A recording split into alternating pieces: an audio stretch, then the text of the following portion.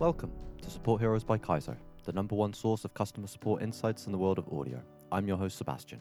Each week on the show, we'll be having insightful conversations with customer support professionals from some of the most well-known and exciting companies around the world. If you're looking to forward your career in customer support, this is the place to learn from those who have succeeded in doing exactly that. Our superstar guests are at the ready to provide you the lessons they learned from many years on the front line of customer support. So without further ado, sit back, relax, and enjoy yet another episode of Support Heroes by Kaizo. Perrin, thank you for joining me. How are you doing today? I'm doing very well, Sebastian. Thank you very much for inviting me for the interview. Thank you. Lovely to have you. You're located in Buenos Aires, correct? No, I'm actually in Rosario in Argentina, so you got the right country. The majority, apologies. No, not a problem at all. So the majority of the company is in Buenos Aires, at least the Argentine contingent. I'm kind of the outlier in that I'm out in the sticks. Is that a commonality in your life, Perrin? Are you usually the outlier? It's something I've experienced, yes.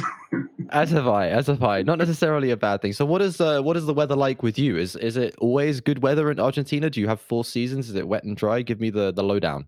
So it's obviously southern hemisphere, so it's inverted compared to the UK. Right now, we're coming out of summer and heading towards slightly cooler weather. But it doesn't really get cold here. I mean, winter was a joke anyway, but last winter, there was Argentines with their scarf on, their big winter coats, and I was going out in shorts and a t-shirt. I was like, okay. It's just a difference of context. I feel people from New Zealand can manage to wear 3/4 length shorts in just about any weather. I've seen this firsthand. I've known more than one New Zealander that just never seemed to ever take the shorts off, or at least he went to the 3/4 lengths when it got really cold, but he still had no socks on and things like this. I don't know how they do it. The same with the Siberians in Russia. They just have a whole nother scale of cold. Yeah, definitely. I mean, I spent the last 8 years living in Switzerland, so again, it's a different experience of cold compared to Argentina. You definitely upgraded, Perrin. Let's just put it that way. Yes. So, the way we usually like to start the show is I have the guests kind of introduce themselves, contextualize their career, tell us a little bit about where they come from, and also talk to us about where they kind of entered into customer support and where they are now. So, Perrin, could you give us a little background and just introduce yourself a bit? Yeah, with pleasure. So my name's Perrin Facey. I'm 40 years old. I'm from the UK, but I haven't really lived there very often or for very long. I spent most of my life moving around from one country to the next. My father worked for the United Nations, which meant that we were always moving from one country to the next. I had the fortune of being able to spend some of my life in Spain, some in Germany, some in Austria. The last 8 years in Switzerland. So you kind of pick up a few languages as you go along, and language is something that I feel very passionate about. Beyond that, I studied mathematics at university. I came out of university thinking, great, let's go into finance. Let's make some money. Yeah, exactly. Let's make some money. Didn't really work out how I was expecting, though. I got a short-term, what I thought was going to be a short-term job in customer support. I thought, whilst I'm looking for my real job, I'll do this as a kind of interim thing. And I think, as happened with many people, I suddenly found that I actually had a passion for this, that it was really motivating me, and decided to make a career of it. What was it about the role specifically that motivated you? What I enjoyed most about it was the problem-solving aspect of it. And I think you can link that back to being passionate about mathematics. There's always a problem that you have to solve. There's always a solution. And when it comes to customer care, you have a customer doesn't call you because they're happy, or they don't call you because everything's working fine. They need your help with something. And all of a sudden, you're in a position where you can provide that solution. And that was something that really grabbed me.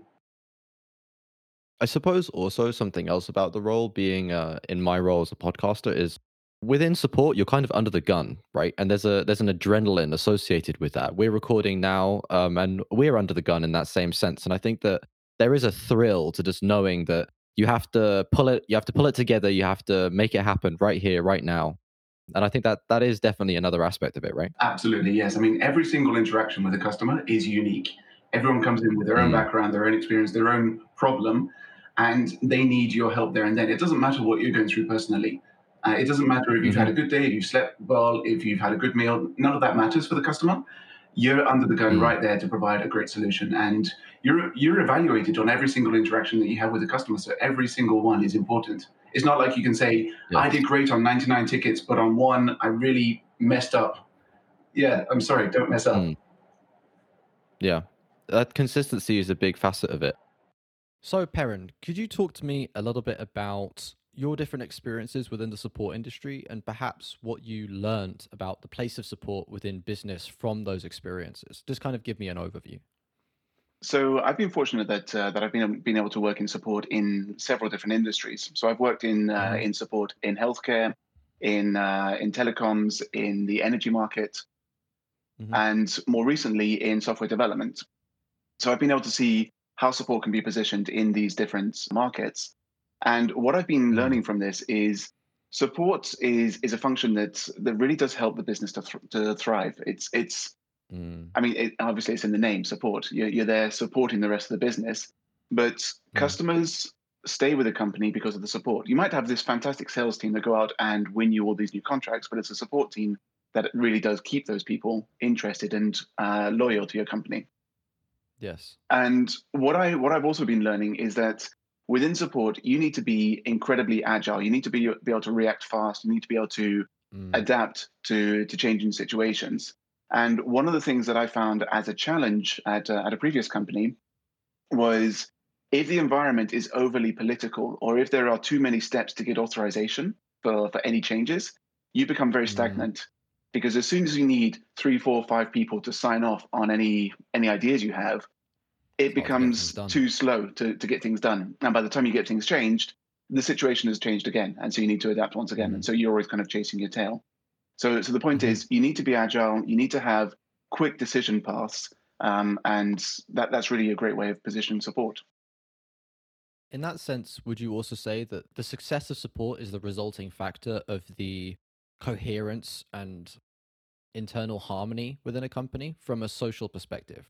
Because if I were to read what you said correctly, because the nature of support is ever changing, if the company isn't agile from a social perspective, there's no way that support could be successful, right?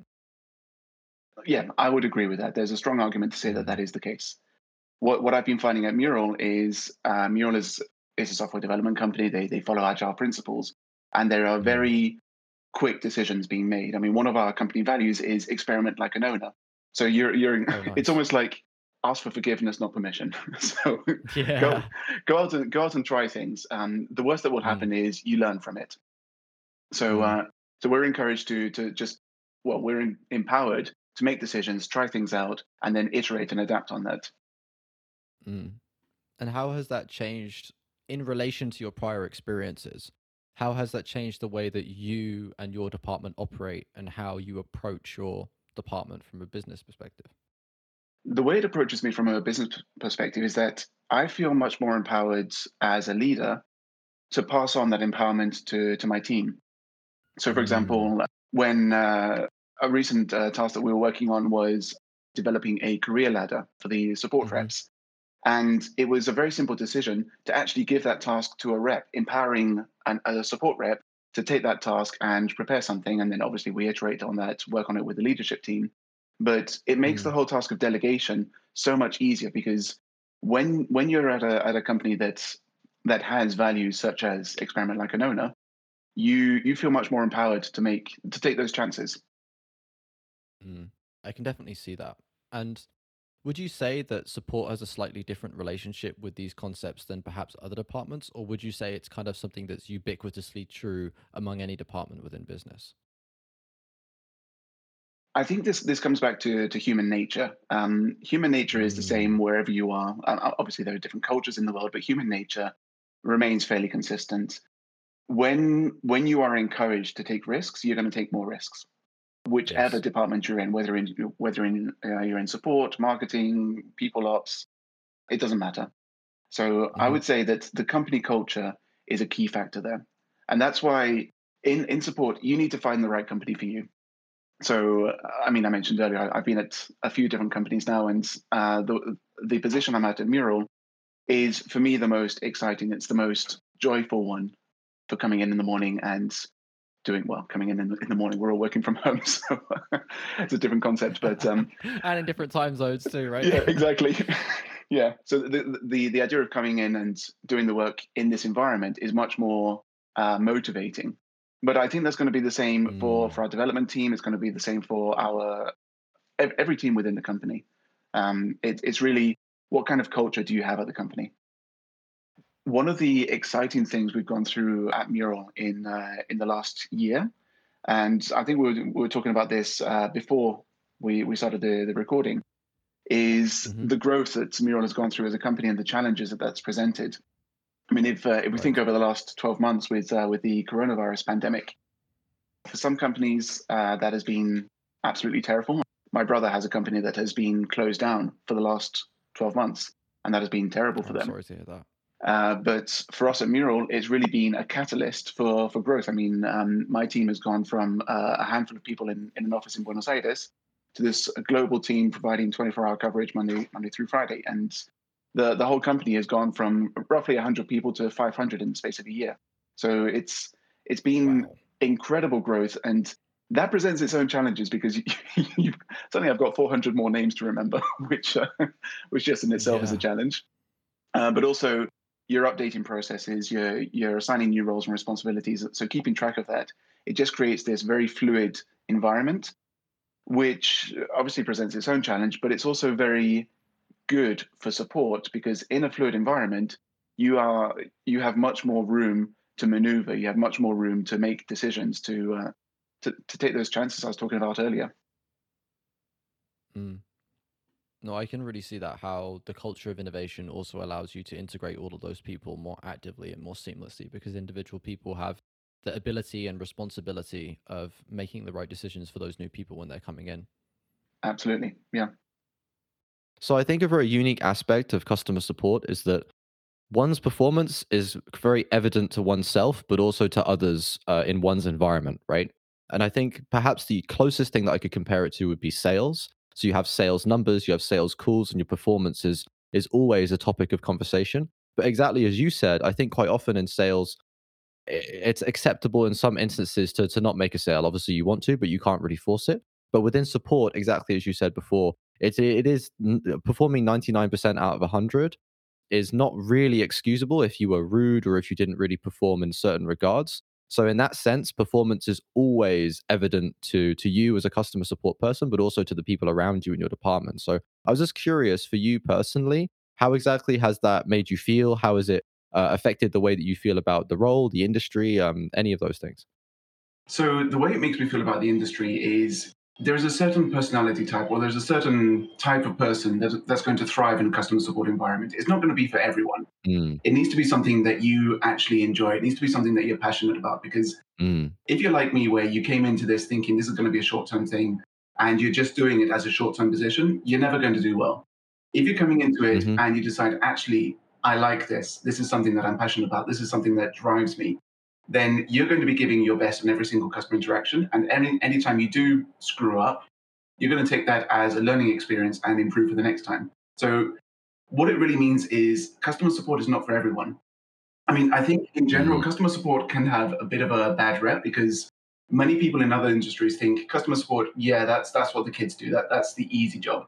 The reality is, mm, it's something where you have to have a lot of knowledge. You're constantly learning new processes. You're constantly yes, taking on board positive and constructive, in a negative sense, feedback to help you improve. yes. And you need to be able to live with that. You need to be okay with that kind of environment. It is high stress Mm. for the support reps. So what I take out from it is it takes a certain person to do well in this job. Absolutely. And I think that feedback aspect is a really important piece of the story, right? And I think another thing that really sets people up for success in future careers. I spoke to Nick Chong, who's the global head of support and service at Zoom.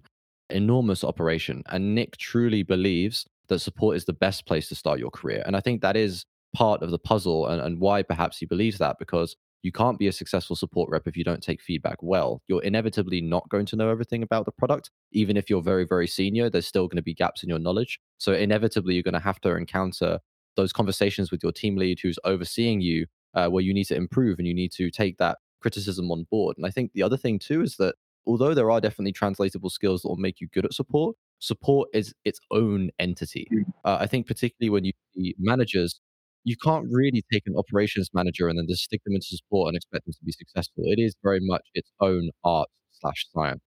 Absolutely agreed. And what you were saying there about support being kind of a kickoff point, that is absolutely right. I mean, the kind of person that I look for to join one of my support teams is someone that's got potential, someone that might stick around for 2 years. They get the experience. We help to develop them, not just as a person, but also in their professional skills, and then help them move on to Mm. something else within the company. That for me is the ideal profile of a Mm. support agent.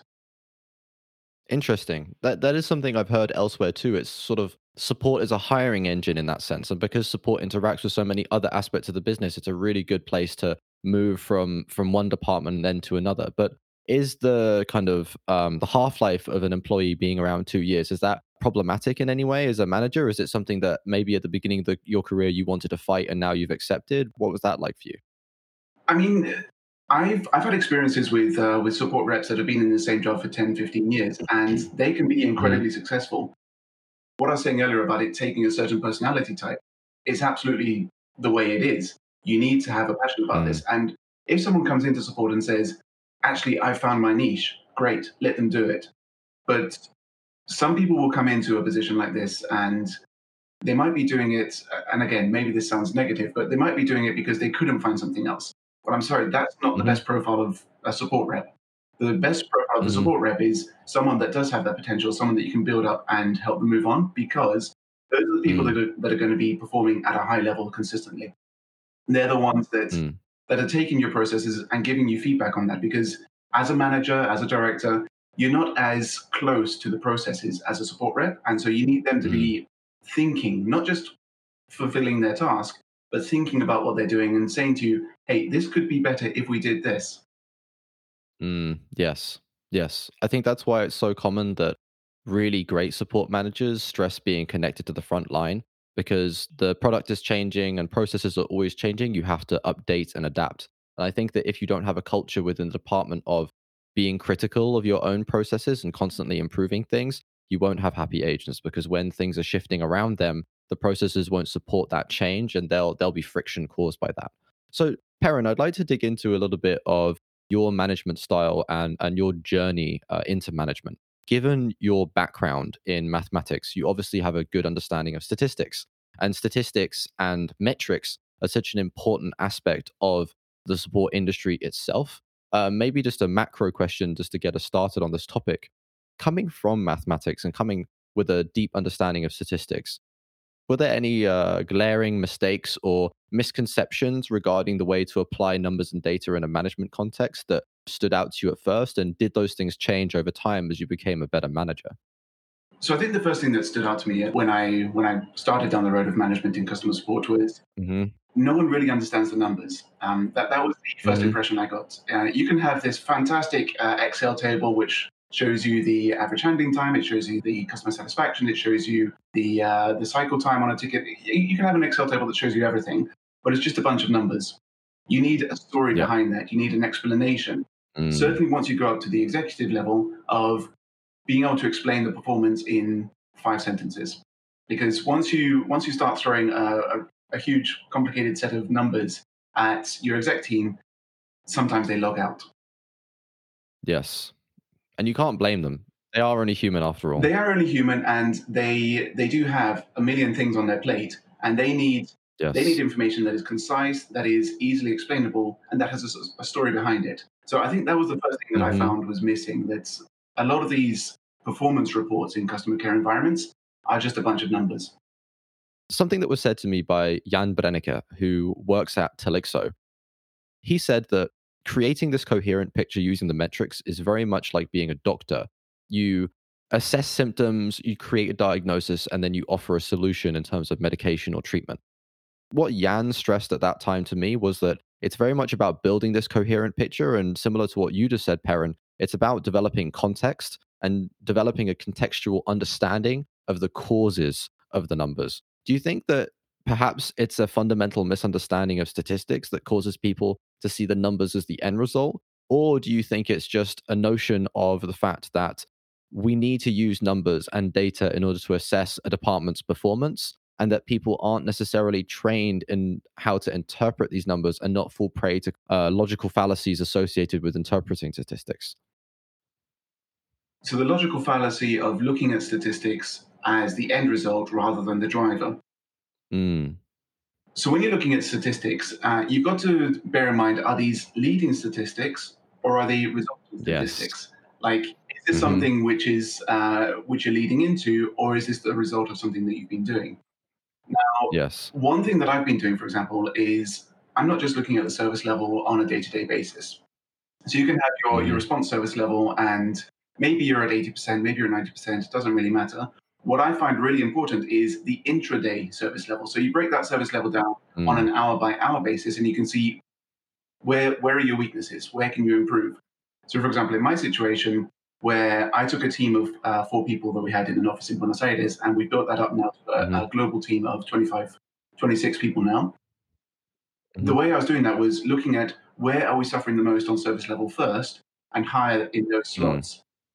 And then as we Yes. develop, use those service level statistics to kind of guide or inform those decisions. But service Mm. level is not a result of hiring. The service level is something that is indicating what should our next steps be. Mm. Yes, absolutely. And this conversation will make one of our founders, Dominic, extremely happy because he also has a background in mathematics and he talks a lot with regard to the product about leading and lagging statistics. And it's a very similar explanation to the one you just gave. It's separating factors into causal factors and resulting factors. And I Mhm. think it's about choosing the right things to look at and when. Could you give any sort of rules of thumb or perhaps some sort of rational process to help people interpret these statistics and identify which ones are feeder statistics and which ones result from things? I think the first thing that you've got to do is when you're looking at these statistics, check the plausibility of them. I mean, if you're Hmm. suddenly seeing that you've got, I mean, going beyond lagging or leading, check the plausibility first of all. I mean, if you've got something that says you've got 100% customer satisfaction, great. Is that really the case? Are you sure you haven't got a Yeah. single customer that's complained? So just kind of check the Yeah. plausibility first of all, because sometimes you're doing a report and you think it's turning out great, but you've made an error in your logic at some point. So I think that's the Hmm. first thing I always try and do. Beyond that, when you're looking at your lagging statistics, so obviously it's in the word, a lagging statistic. It's something that you see after the event. So something has Mm. happened and you only see the results afterwards. So that might be, for example, ooh, that could be, well, if we go back to the service level is something that happens after the event, After. Exactly. but it can also be leading in the sense that you're using it to inform your future decisions. Hmm. Hmm. So just think about this. The same statistic can be leading or lagging from my perspective, depending on how you're using it, depending on how you're looking at it. So just think about Hmm. what are you using this for? Are you using it to assess performance, to guide future decisions, and then use that to guide your interpretation? Hmm. Absolutely. And I think another aspect of this conversation is also understanding the statistics within themselves. So, one such conversation I had was with Raul, who is the CEO of a company called MonkeyLearn, which essentially is a machine learning tool that helps tag and identify conversations to assess tonality and content and things like this. And we spoke about Net Promoter Score. And the key thing that Raul highlighted is that Net Promoter Score, as you said, Perrin, is a statistic taken after an interaction, but also is expecting an individual to recall an experience and report on that experience from memory, which I can tell you with my background in psychology is not super optimal. Let's just put it that way. The other thing too is that very often someone will fill out a Net Promoter Score survey if they've had a particularly positive or a particularly negative interaction. If they're completely indifferent to you, it's unlikely that they'll take the extra effort in order to fill that in for you. So that's another selection bias that's part of this. So I think you need to invest a lot of effort into assessing, reassessing, and being critical of your statistics and of your metrics in order to identify the right things. Sort of to flip this conversation in a somewhat different direction, Perrin, something I know that you're passionate about is people management, right? And we mentioned KPIs sort of in passing, but let's put them in central view now with this question. Something you said to me is that too often people treat their employees like numbers. And I think that is similar to what we just mentioned of misinterpreting statistics or maybe using them in the wrong sense. What are some guiding principles that you use in order to ensure that KPIs are applied effectively and fairly? Because having them be effective and having them be fair are both equally important, but somewhat differentiated things? Mm. On the side of fairness, transparency. I mean, transparency is one of the key things that I try to focus on. On a weekly basis, we'll have the KPIs, the report from the previous week. That's not just for me and the management Mm, team. That goes to the reps as well. They need to have that visibility on what's going on. They can check their own performance. They can check their own stats, and it can be a discussion that's had between the rep and their manager. So to clarify that, you publish everyone's individual statistics as well as the team statistics, and everyone can review them both individually and on a team level. So I only publish the team results, but the individual results are Hmm. available within the ticketing system, and anyone can go and check this out. Hmm. Hmm. Understood. And are teammates able to check one another's statistics on an individual basis or only their own? They are, yes. So they're able to check anyone in the Mm, team. And I think that transparency is mm, important. But the other aspect that's important is how do you communicate that with the team? So, for example, I think it's the same in every customer support organization. You have different support reps that focus or specialize in different functions. yes. And you cannot compare those functions. So there might be someone that's only handling phone calls Yes. that does 50 cases a day, and someone that's doing technical troubleshooting that does only 10 cases a day. You cannot Yes. compare those two. And so that is it's Yes. very important that you are transparent in that communication with your team, saying, look, I am not expecting you to do X number a day because your role is different. Do not compare yourself to Hmm. them. You can check what they're doing. Absolutely, you've got that freedom, but do not compare yourself. I am not going to expect that of Mm, you. So it's also how you communicate it. So that transparency understood. is very, very important. Hmm. What's also Hmm. important is keep consistent. So if you've chosen a set of 5 KPIs, keep those 5 KPIs. If you change them, there has to be a damn good reason for that, because your reps have their focus on tickets, they have their focus on the customer, on the processes. If you are throwing different statistics or KPIs at them every single week, you're just going to confuse them. You're moving the goalpost. Exactly, you're moving the goalpost. So keep a consistent story that you're explaining to your reps every single week. And if you do change it, make sure there's a good reason for that. Mm, mm. Do you have an amount of time that you would advise people to stick with their current KPIs just to get a decent look and some decent data as a result? Because sample size is another really important aspect of this conversation.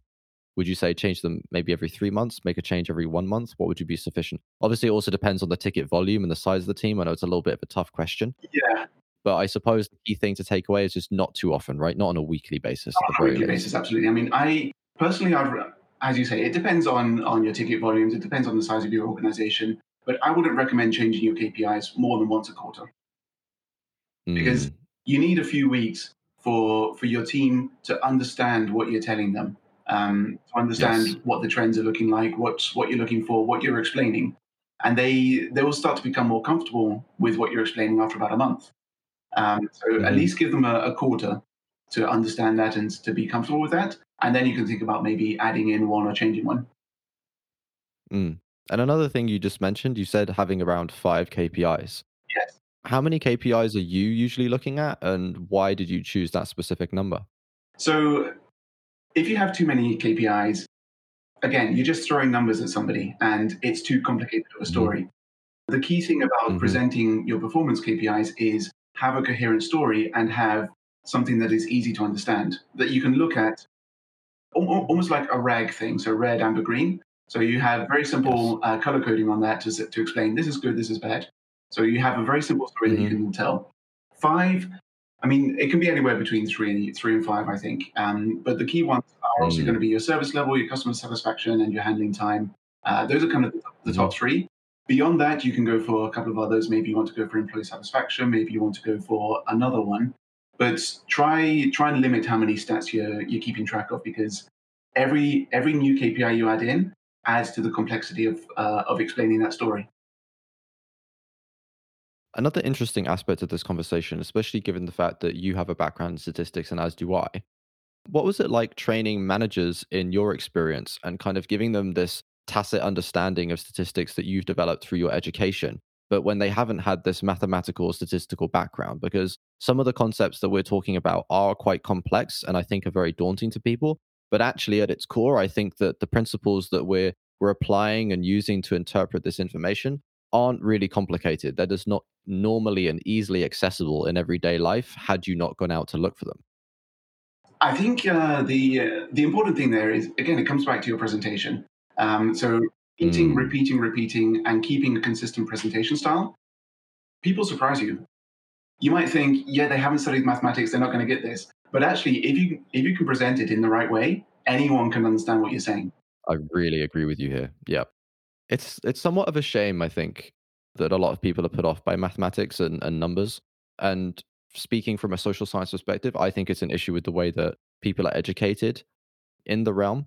But I'm definitely in your camp. I'm a big believer in the power of the human mind, and I think that smart people can learn just about anything if they're motivated. But let's say you have a completely new manager that they themselves say have very little interest in maths, and maybe even they're one of those people that say, "Oh, I'm not good at maths. I'm bad at maths. I'm bad with numbers," which also I think is a misconception caused by the rote system of education that drills into them that they get things wrong and they don't understand. How do you then encourage that manager to come out of their shell with your consistent presentation style and then begin applying the things that we're talking about? Support them. A bit of handholding really works, Mm, really, really goes a long way. For me, what's important is if I'm bringing on a new manager, make sure that they've understood the message. Give them every opportunity to ask questions, and then, if need be, accompany them in presenting it to their team so that they can observe you a few times. As an example, when we hire a new support rep, one of the training methods that we use is the buddy system. So kind of shadowing. mhm, So a new support rep will come in, and then they will spend an hour with one of their new colleagues, and an hour with another colleague, and an hour with another colleague. So they learn from watching the other person.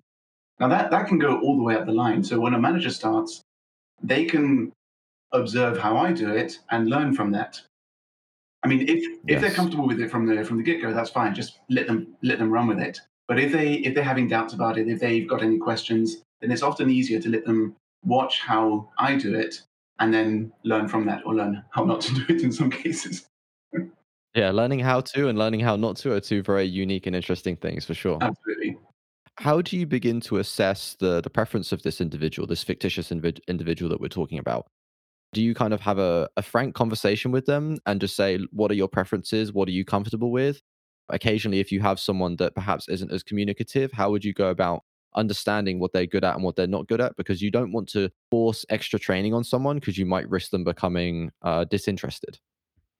So I think one of the hardest things that people one of the hardest experiences someone can go through is admitting their own mistakes, or admitting their own weaknesses. What I find Hmm. is I try to make myself vulnerable. I try to just say to the team, look, this is something I'm good at. This is something I'm not good at. This is where I'm strong. This Hmm. is where I have my weaknesses. This is where I need your help. What can I help you with? Mm. If you make yourself vulnerable first, they are more likely to open up to you and say, actually, I need help with this. I completely agree. I completely agree. It's about leading with example in that regard. And I Yeah. think that vulnerability is one of the least appreciated aspects of leadership. And we have a whole episode on that. I spoke to a lady called Chelsea Baker, who is kind of in the middle term of her managerial career. And she spoke to me about having vulnerability almost be a superpower, you know, but she had a certain moments where she had imposter syndrome, she had issues with feeling confident because her confidence as a leader came from her expertise of the product. And then she was expected to lead for products that she didn't know anything about. So suddenly her grounds for confidence was removed. And accepting her own vulnerability and presenting it open to her team was what opened up the door for her to develop as a human being and as a manager. So I definitely agree with you. And it's a really, really important aspect of management, and also something that I think is echoed by some of the best managers that I've spoken to on the show. So you're definitely a good company in that regard, Perrin. Well, I'm glad to hear it. Just create that relaxed environment where your team feel that they're in a safe space where they are not being Mm, judged the whole time, that they can mm, say, actually, I need help with this. And that's my job as the manager of the team. So that's one of my primary focuses. I'm Every absolutely. human has their own weaknesses. I am not perfect by any means. I'm going to make mistakes. I'm going to say the wrong thing, and the team are aware of that, and they'll call me out on it. And that's great. It's great to Mm. have that open feedback culture. Absolutely. And I think that did become a lot more difficult when everyone started working remotely, right? And I know that you have an international team, so perhaps remote was something that was more easily accepted for you, because I know you've also done it earlier on in your career as well. How exactly would you say building this open culture of communication is different or more difficult while working remotely? So one of the advantages we have at Mural is a remote first company. So even before the pandemic, when we had offices, so we had an office in San Francisco, an office in Buenos Aires, we still had a whole bunch of people working remotely. And Mm, the ethos that we have is if one person's remote, everyone's remote. So just to kind of level the playing field. mm, But in terms of creating that culture, you need to do other activities. So it's not just about work. So for example, when I jump onto a Zoom call with one of my colleagues, the first thing I'm going to do is just have a chat about your day. So what are you up to? How was your weekend? yes. So spend the first Quite British of you as yeah, well. absolutely. What's the weather like? Yeah, exactly. So spend the first 3 or 5 minutes just having a chat together, maybe having a laugh at each other. I've got a fantastic colleague who I'll jump onto a Zoom call and she'll say, "Oh no, not Perrin again." It's like, "Yeah, thank you." That's so funny. And just allow each other, allow yourself to make fun of others or others to make fun of you. I think that's an important Mm, aspect. Another thing that we've been doing very consciously within our customer support team at Mural is creating social events. So even though we're in different mm, countries, I mean, we've got part of the team in the Philippines, part in Europe, part in Argentina, part in the US, and those are very, very different mhm. time zones. But a few weeks back, we got together for a meal together. So it was like 8 o'clock in the morning for some of the people in the US, and it was 11 o'clock in the evening for the Philippines. But we got everybody Yeah. everybody together for a meal together, and we just kind of Mhm, sat down for 3 or 4 hours. Everyone had ordered something different, and we were kind of talking about what are we eating, why are we eating that, mm. and then you get onto the social aspect. So we were doing like online card games or online drawing games. And you just create this Mm. environment of being relaxed around one another. It must have been fun to start drinking in the morning too. Oh, absolutely. I'm, Dare I say, I haven't done that very often. I'm not going to complain about that. That makes it feel even more special, even more like an event. And can I just say, it was a weekend, so I was allowed to drink. Hey, I'm not judging. And honestly, the thing is too, is that actually making time to socialize and build social relationships is one of the least appreciated aspects of building a team. And I think that because when people are next to one another working in an office, these relationships often just develop organically. Organizations weren't actually that aware and well tailored to developing these spaces to build these social interactions outside of work. And I think that it is really one it is so important now that everyone is remote to actually create those spaces because they just don't naturally happen anymore. Mm. Yeah, the whole water cooler chat, it doesn't Mm, happen anymore. So you can try different things to recreate that, but that's all very artificial. mhm, We've tried that at Mural of just having like an open Zoom channel and anyone can join it, but it doesn't really work because you are trying to force something mm, that previously happened organically. So I think the best yes, approach is just accept that it's going to happen slower because everyone's remote, but mhm, give them the space to do that. So I mentioned the meal that we got together for.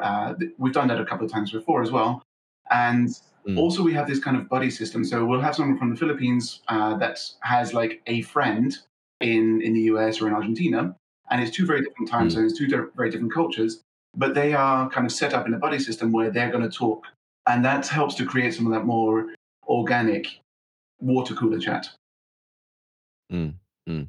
No, I like that. I think for me personally, I've made an extra effort to talk to my colleagues that work far away and that I don't work with very often. For example, I make extra time to talk to our developers and talk to them about their work, specifically the AI team, and understand their gripes because I have an interest in AI and I worked for an NGO that was supporting AI. So it's just fun to talk to these people about these things. And I think that for me personally, I was very aware that I needed to create these relationships because otherwise I just never would have run into these people. So I think it is a challenge that we all face, and it's one that I've asked a few people about. But I think that because remote work is still relatively new, and also I think because a lot of people aren't very well accustomed to socializing on the internet, it's still something that we're learning to do. I'm a long time gamer, so a lot of my friends are on the internet, and I'm perfectly comfortable talking to a black box and building relationships with nameless, nameless, shapeless voices.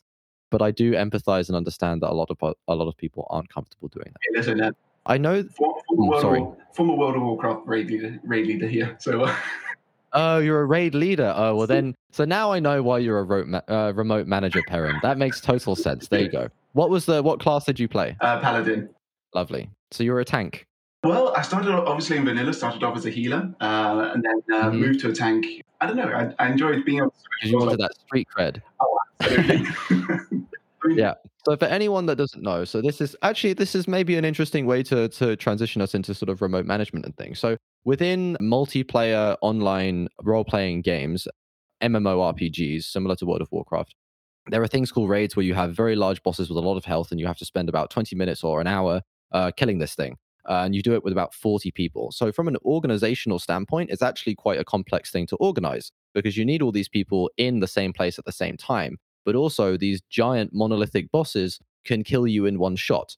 And sometimes the thing that will kill you, there's only one person in the team that has one ability that's up every 2 minutes, and that person needs to press that one ability at that time, or the entire raid dies. You need to start all over again and spend 8 hours going through the entire thing just to fight that one thing again. Now, getting to the bit that is actually interesting to a lot of people that aren't interested in video games is this: assigning roles and organizing people in a way that everyone understands what's going on and understands the expectations of their individual role is something that the raid leader, the person coordinating all these people, must plan beforehand. So, going into the question that's relevant then to business and management, Perrin, how do you think that your experience being a raid leader and playing World of Warcraft and being able to form relationships online has helped inform your ability to gather A, information on preferences from your employees, but B, disseminate information in a way that they'll understand and incorporate and be able to apply on the day to day? so it's kind of amusing going back to a gaming experience and applying that to work, but it's Only so here. relevant. But what I found as a raid leader is you have to really be informed about what's going on. So you have to know your team. You have to be speaking Hmm. to them to find out who's good at what, who has what strengths. I mean, in the game you had different classes with different abilities. You had to know about each of those classes and their abilities. And it's a similar thing when you're managing a team.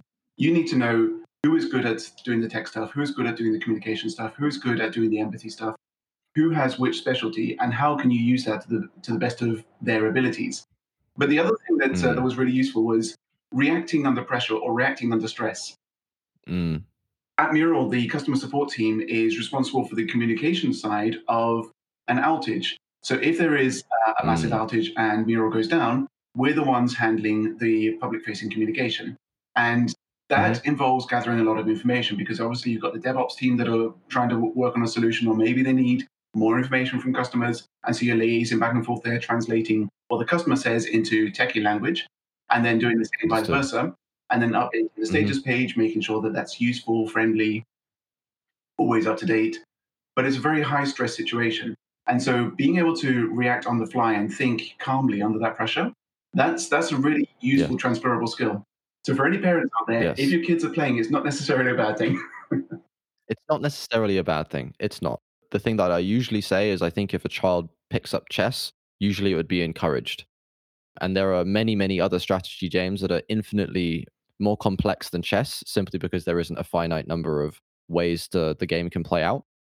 So I would definitely encourage people to do that. But I think the thing that I'd also really like to highlight is that within the context of remote work and within the context of the raids that you were running, you don't have someone in front of you giving you body language, tone, all this extra information for you to assess their preferences.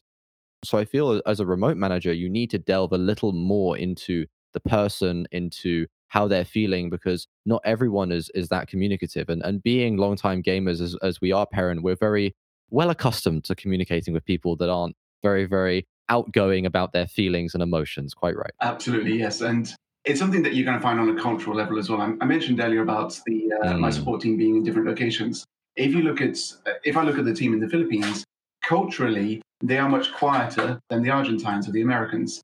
They the hmm. Americans and Argentines tend to be very outspoken, very loud, and you've got to know how to deal Hmm. with both groups. You've got to have a different strategy on how you speak to them.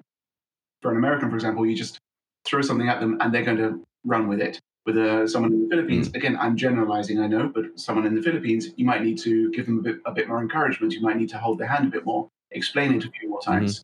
So you just have to have different strategies for how you communicate with different people. So, Perrin, we're coming somewhat to the end of the session, and there was something that I wanted to speak to you about before we left, and that was how to raise the profile of support within a company. Because I think what a lot of support departments are contending with is this: the support department has certain expectations of themselves, and they also have certain roles and responsibilities largely to the customer. But quite often, the expectations of the company and of management are that of cost reduction and performing, but at minimal expense, and not really prioritizing the value generated within support. You've worked at a few organizations, been a leader at a few organizations. Could you give people any advice, perhaps, on how they can better communicate the value of support? And also, secondly, how they can change the tone of the conversation surrounding support to not be focused on costs, but instead focused on a more balanced perspective of costs and benefits? Yeah, thank you for the question. I mean, it's a really important one for support leaders, whichever organization they're at. I think the most successful organizations. I was listening to some of your previous podcasts, and I heard this mentioned a few times, and it is absolutely true. The most successful organizations are the ones that are customer focused or customer centric. A Yes. customer centric Yes. organization is going to put support at the center of what they're doing. I mean, for example, Hmm. if you're releasing a new product and your support team doesn't know how to support that product, yeah, good luck to your customers, honestly. Yeah, exactly. So, what I see my role as a support manager is raising the profile of the team within the organization by speaking to them, by going Hmm. to the head of product, by going to the head of marketing, by going to the different department heads, talking about what's going on, talking about the experience that we're having, making sure that they have that Hmm. visibility, making sure that they know what it's like in support land. Something that's very powerful is having open days. So have a day where, Hmm. or a week, however you want to set it up, but have a system whereby anyone in the company can come in and shadow your team. So they can come in and spend a couple of hours, half a day, whatever you want, but spend some time with the support team listening or watching how it works. That is such a powerful experience, especially if you get the department heads to participate in that, to come in and shadow your team and see what's working well, what's not working well, because you get so much Mm. visibility from that. You get so much support afterwards. It's a really Mm. powerful way of positioning your team. I definitely agree, and I think the most successful companies are indeed customer centric, and they value they look at the lifetime value of a customer. They're not looking at making a sale right now or this month or this year. They're looking far more long term, and I think that that is definitely a fruitful strategy. The other thing that you may be interested to find out is Pipedrive instigated a system whereby every single employee that's onboarded into the company has some time within support shadowing people, exactly as you said, because for Pipedrive, it's something that they want. Obviously, they want people to encounter right at the beginning of their time. They want it to be a formative experience for their employees. Yeah, we do the same thing. The next step for me is getting the existing employees to do the same. Hmm. Hmm. How's that conversation going? Well, it's something I'm coordinating with our human resources team, just to make sure we're all kind Mm, of lined up.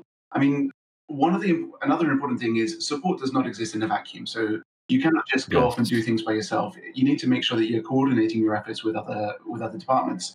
So something like this, Yes. I'm coordinating it with our human resources team, and we've got kind of activities already planned for Q2. So this is something that we're scheduling for Q3.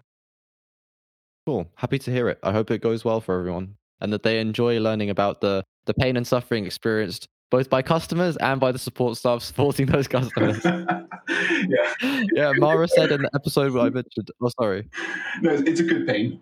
It is. It is. I mean, the thing is that inevitably you're dealing with disgruntled customers, so it is just a fact of life, and it is just a fact of the industry. But I think something that Mara said in that Pipe Drive episode was that they need to see the pain, they need to feel the pain, which is quite visceral and quite funny. I found.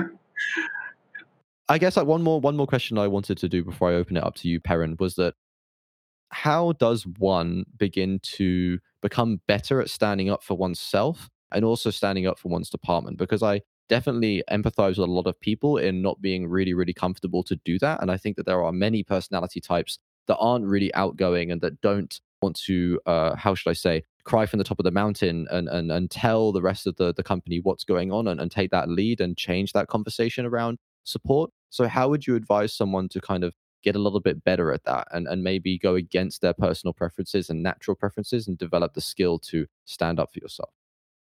I think one of the most important lessons is pick your battles. You don't want to be the boy that cried wolf Mm, when nothing was going wrong. So pick and choose your yes. battles and choose which ones are important to raise the profile Hmm. of. So if there is something that's really important, it is your responsibility. It's not just your job. It's not just a personality preference. It is your responsibility to make other people aware of that. If you're not doing I that, agree. there you need to make that step. You need to look at yourself and ask the question, why can't I do this? Maybe what you can do is Hmm. find someone in your team that has a different personality type and can assist you with that. I mean, as a support leader, it's Yes. not about doing everything yourself. It's about using the strengths of your team. So maybe you have one of the managers in your team or one of the senior support reps that do have that personality profile, and you can ask them to help you with that. So it's not about doing Mm. everything yourself. Mm. No, I completely agree. And something that I learned from someone called Jocko Willink, who wrote a book called Extreme Ownership that made him quite prominent. He said the exact same thing. He was responsible for training SEAL teams. So he was the Navy SEAL that was so good at being a Navy SEAL that he taught the Navy SEALs how to be better Navy SEAls, which is just a crazy thing to think about. And something that he spoke about was that a senior officer, exactly as we said before, has strengths and weaknesses, and a senior officer should never feel ashamed or bad to then hand off command to someone else who has different skills if the situation dictates that, or if his opinion on a specific topic is not very informed, then he should always or she should always turn to another person in their squad and ask for their opinion instead. And I don't think that's a weakness; it's a strength. Absolutely. I mean, I've got some of the support managers that report to me who have fantastic product knowledge that far surpasses mine. So if we have the product team coming to ask a question about how should this work in future or what is the problem with this, Mm, I'm going to say, well, speak to that manager, not me. So yes. I don't think I need to know everything. I don't think I need to control everything. My job is to get the best out of my team as a whole. And that might mean that I'm not the Mm. best person for some of the tasks. Absolutely. And quite right. No one's perfect and no one should expect themselves to be so. And I think it's just added pressure on yourself, it's added pressure on your team, it's added pressure on your department if you internalize that value and you're not aware of it and counteracting it consciously.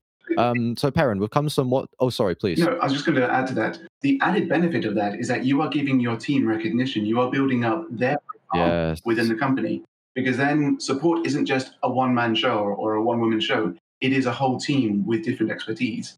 And when they Yes. think of support, they're not just thinking of who is the VP of support or the director of support. They're thinking of the whole team there and they know that they are an Mm, active team. So it has many other side benefits, not just in terms of the profile of the team within the company, but the person that you are lifting up in your team also feels better about what they're doing.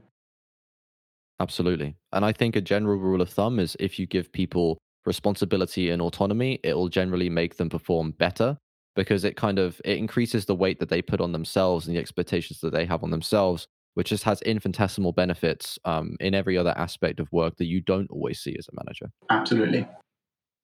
Mm. So, Perrin, we've come somewhat to the end of the session. At this stage, I like to open it up to the guests and just say, is there something that you wanted to cover on the show that we haven't touched on yet? And if not, is there something you want to leave the listeners with? I think as a closing message, I would just want to reinforce the importance of support. I know if someone's listening to this podcast, they're already interested in support for some reason, but Yeah. just remember, it is an incredibly important part of a business. No business is Mm, going to survive without a good, thriving customer support team. There will be different models that work for different companies. Some companies want to reduce their costs, some want to improve the quality, some want to achieve something else. All of those are acceptable decisions, but all of them have an importance on support. So just remember, support mm. is important. It does have a key function within the whole company. And as support leaders, it's our job to get the best out of whatever situation we're in. I love that message. And thank you so much for leaving us off with that. Perrin, thank you so much for the time. I really enjoyed this conversation. I really enjoyed your company. This was such a breeze. Yeah. And thanks very much for making the time. Hey, it's my pleasure, Sebastian. Good luck. Have a wonderful day, everyone. See you later. Bye bye. This podcast is made possible by Kaizo. Kaizo is a performance management platform that helps customer support teams be more productive and engaged. If you're a Zendesk user, go to kaizo.com and book a demo today.